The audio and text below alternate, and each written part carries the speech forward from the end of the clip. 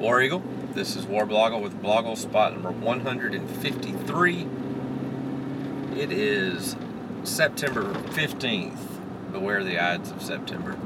It is 95 degrees outside and it's a little bit before 5 o'clock. It's Thursday before the Texas A&M game. Tiger Talks tonight at Bob's Victory Grill. Not that that's a plug. I haven't been this year because it's always tough to get in there. Bring back Buffalo Connection, please. But anyway, so I was thinking about this game a little bit more today. Actually, let me say, I posted my predictions today. We got no SEC games tonight. There's Houston and Cincinnati tonight, which I did not pick. Tubby has been one to ruin a season or two. He might do it, and hopefully he will do it, so we don't have to hear about Houston all year.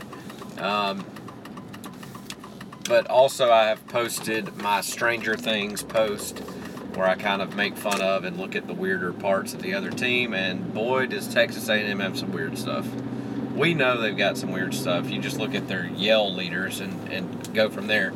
But I found quite a few, maybe the basis or reasoning, but why they're weird, and just a bunch of other little things. So go check that out, warblogle.com. Stranger Things, Texas A&M at Auburn is what it's called. And read my predictions, read the other sideline with the guy from Tex Aggies, which, by the way, Tex Aggies, I know Texas is huge and they've got a lot of money over there, and we might not think Texas A&M is a huge deal. I mean, they're good in basketball, they're pretty good in baseball, and they're decent. I mean, they're good in football. They're top 20 at least. But I know we don't think about them that much. I don't. I mean, I don't think about them as much as I think about LSU, Alabama, Georgia, all those. But their website, I'm giving them a plug right now just because their website is very good. I don't know if they're part of if they're rivals or whatever. I feel like they're rivals. Yeah, they are. But they've got a lot of people writing, and they do a lot of cool stuff. Stuff that I hated to say that I liked. Like I posted it earlier.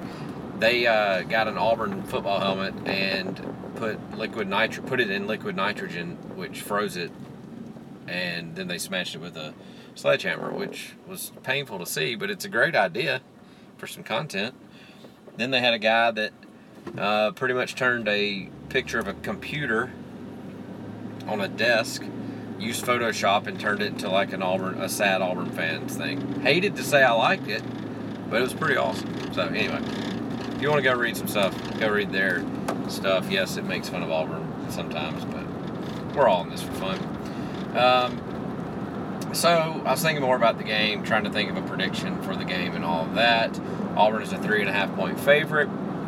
People are asking why. Well, you get 3 points for it being a home. Oh man, I yawn every day on the way home when these things happen. You get 3 points for being the home team. So Auburn's a half-point favorite if you really want to think about it.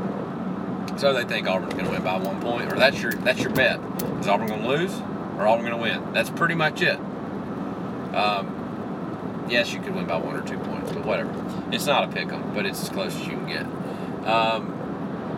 So why is that the case?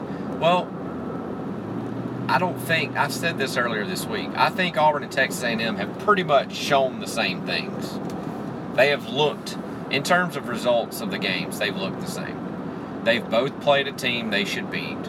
Now, Auburn's was a little bit tougher, but they both blew out the teams they should beat. Then they played UCLA, who was ranked around 19 or 20, I think, at the time. Was beating them 24-9, let them come back in the last 5 minutes and tie it up, and then had to beat them in overtime. Auburn lost by 6 points to Clemson, the number 2 team. I'm going to call that even. Losing to the number 2 team by 6 points is about the same thing as beating the number 19 team in overtime. I'm just going to say that it took the same amount of effort and feats of strength. So we're going to say Auburn and Texas A&M have kind of looked the same. Now, Texas A&M doesn't really have a great running game. They never do.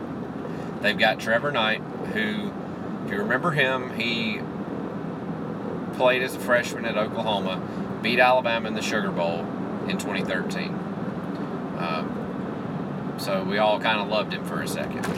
Then he transferred because he wasn't playing. Then he dated the Duck Dynasty girl over the summer. Then she broke up with him, and now he's the quarterback at Texas A&M. He can run. I don't think he's a great passer. He's a decent passer. Texas A&M has really good wide receivers, as they always do. Really fast, big guys, as they always do. They have a good offensive line. They have good defensive ends and a terrible rest. No, I won't say terrible rest of the defense, but that has always been their weak spot, especially since they've been in the SEC. They've got Myles Garrett and some other dude on the other end that are supposedly really good, and then the rest is kind of garbage. So if you look at Auburn, Auburn's got a stout defensive line, good defensive ends. Linebackers have stepped up this year. DBs are playing formidable. Offensive line got tons better since the first game. Yes, that might have something to do with it being Arkansas State, but still just seemed more in sync. Sean White, I mean, I can't say he's worse than Trevor Knight. I don't know if he's better, but I don't think it's really it's too close to call kind of thing. And then I think Auburn's receivers might be a tiny step below theirs, but that's just because we didn't really see. I don't know. You got Kyle Davis, who might be as good as their guy. You got Marcus Davis, who's good. You've got Will Hastings. We can laugh about that all we want, but he's scored a touchdown and got quite a few catches. Darius Slayton. We got some good ones. I don't know if they're as good as the entire unit at Texas A&M, but they're close. Now, where Auburn definitely excels is in running back, and I would say that just with Kerryon Johnson. I would say that if we had not seen Cameron Petway. But with the addition of Cameron Petway,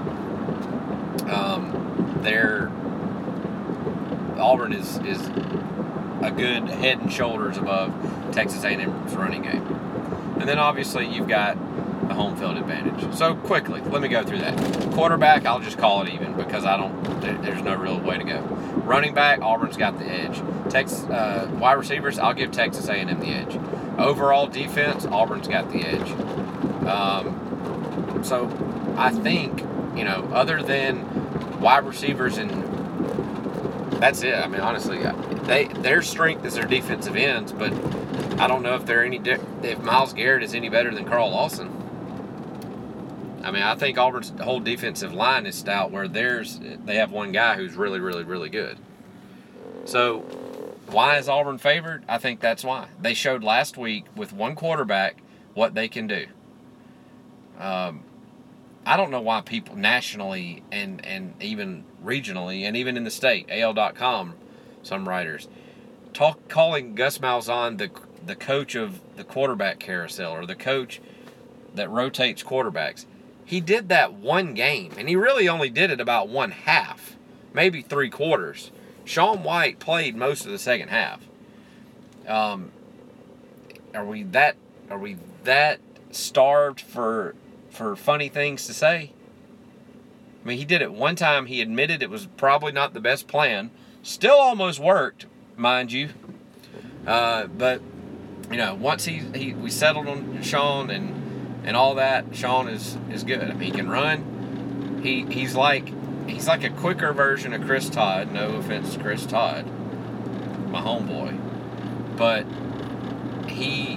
it's like the same thing. It's like 2009 when they called a